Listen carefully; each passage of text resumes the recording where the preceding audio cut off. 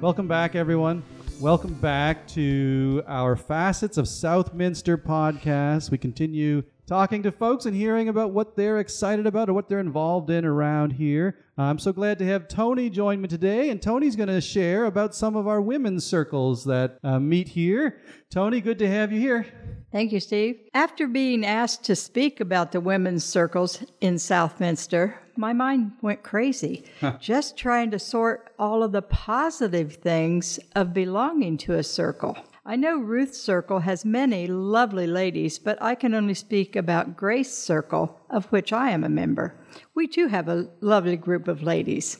Women often look at the Bible differently than men. Neither are wrong, just different. The hearts of women are so very open to each other. When one of us hurts, we all hurt. And when one of us celebrates, we are all right there with her. Sharing is a big part of our studies. Our life experiences influence how we react to a study lesson and to each other. Brought together by God, we learn more about how to live and love not only God, but everyone. I've only been a member of Southminster for about a year and a half, but the ladies in Grace Circle took me into their fold like they had known me for years. Not everyone wants to belong to a circle, and that's okay too.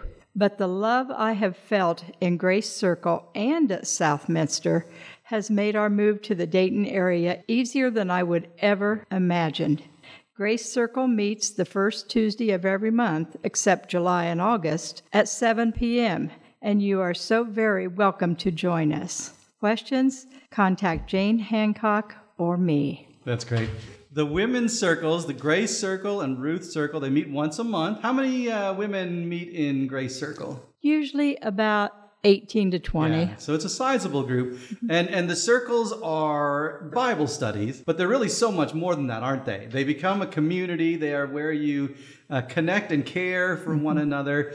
It almost makes me wish I could join a women's circle. Maybe we need to start a men's circle around here. But I'm so glad that we do have the women's circles. Toni, thanks so much for coming, sharing your excitement and your energy about the circles. You're welcome.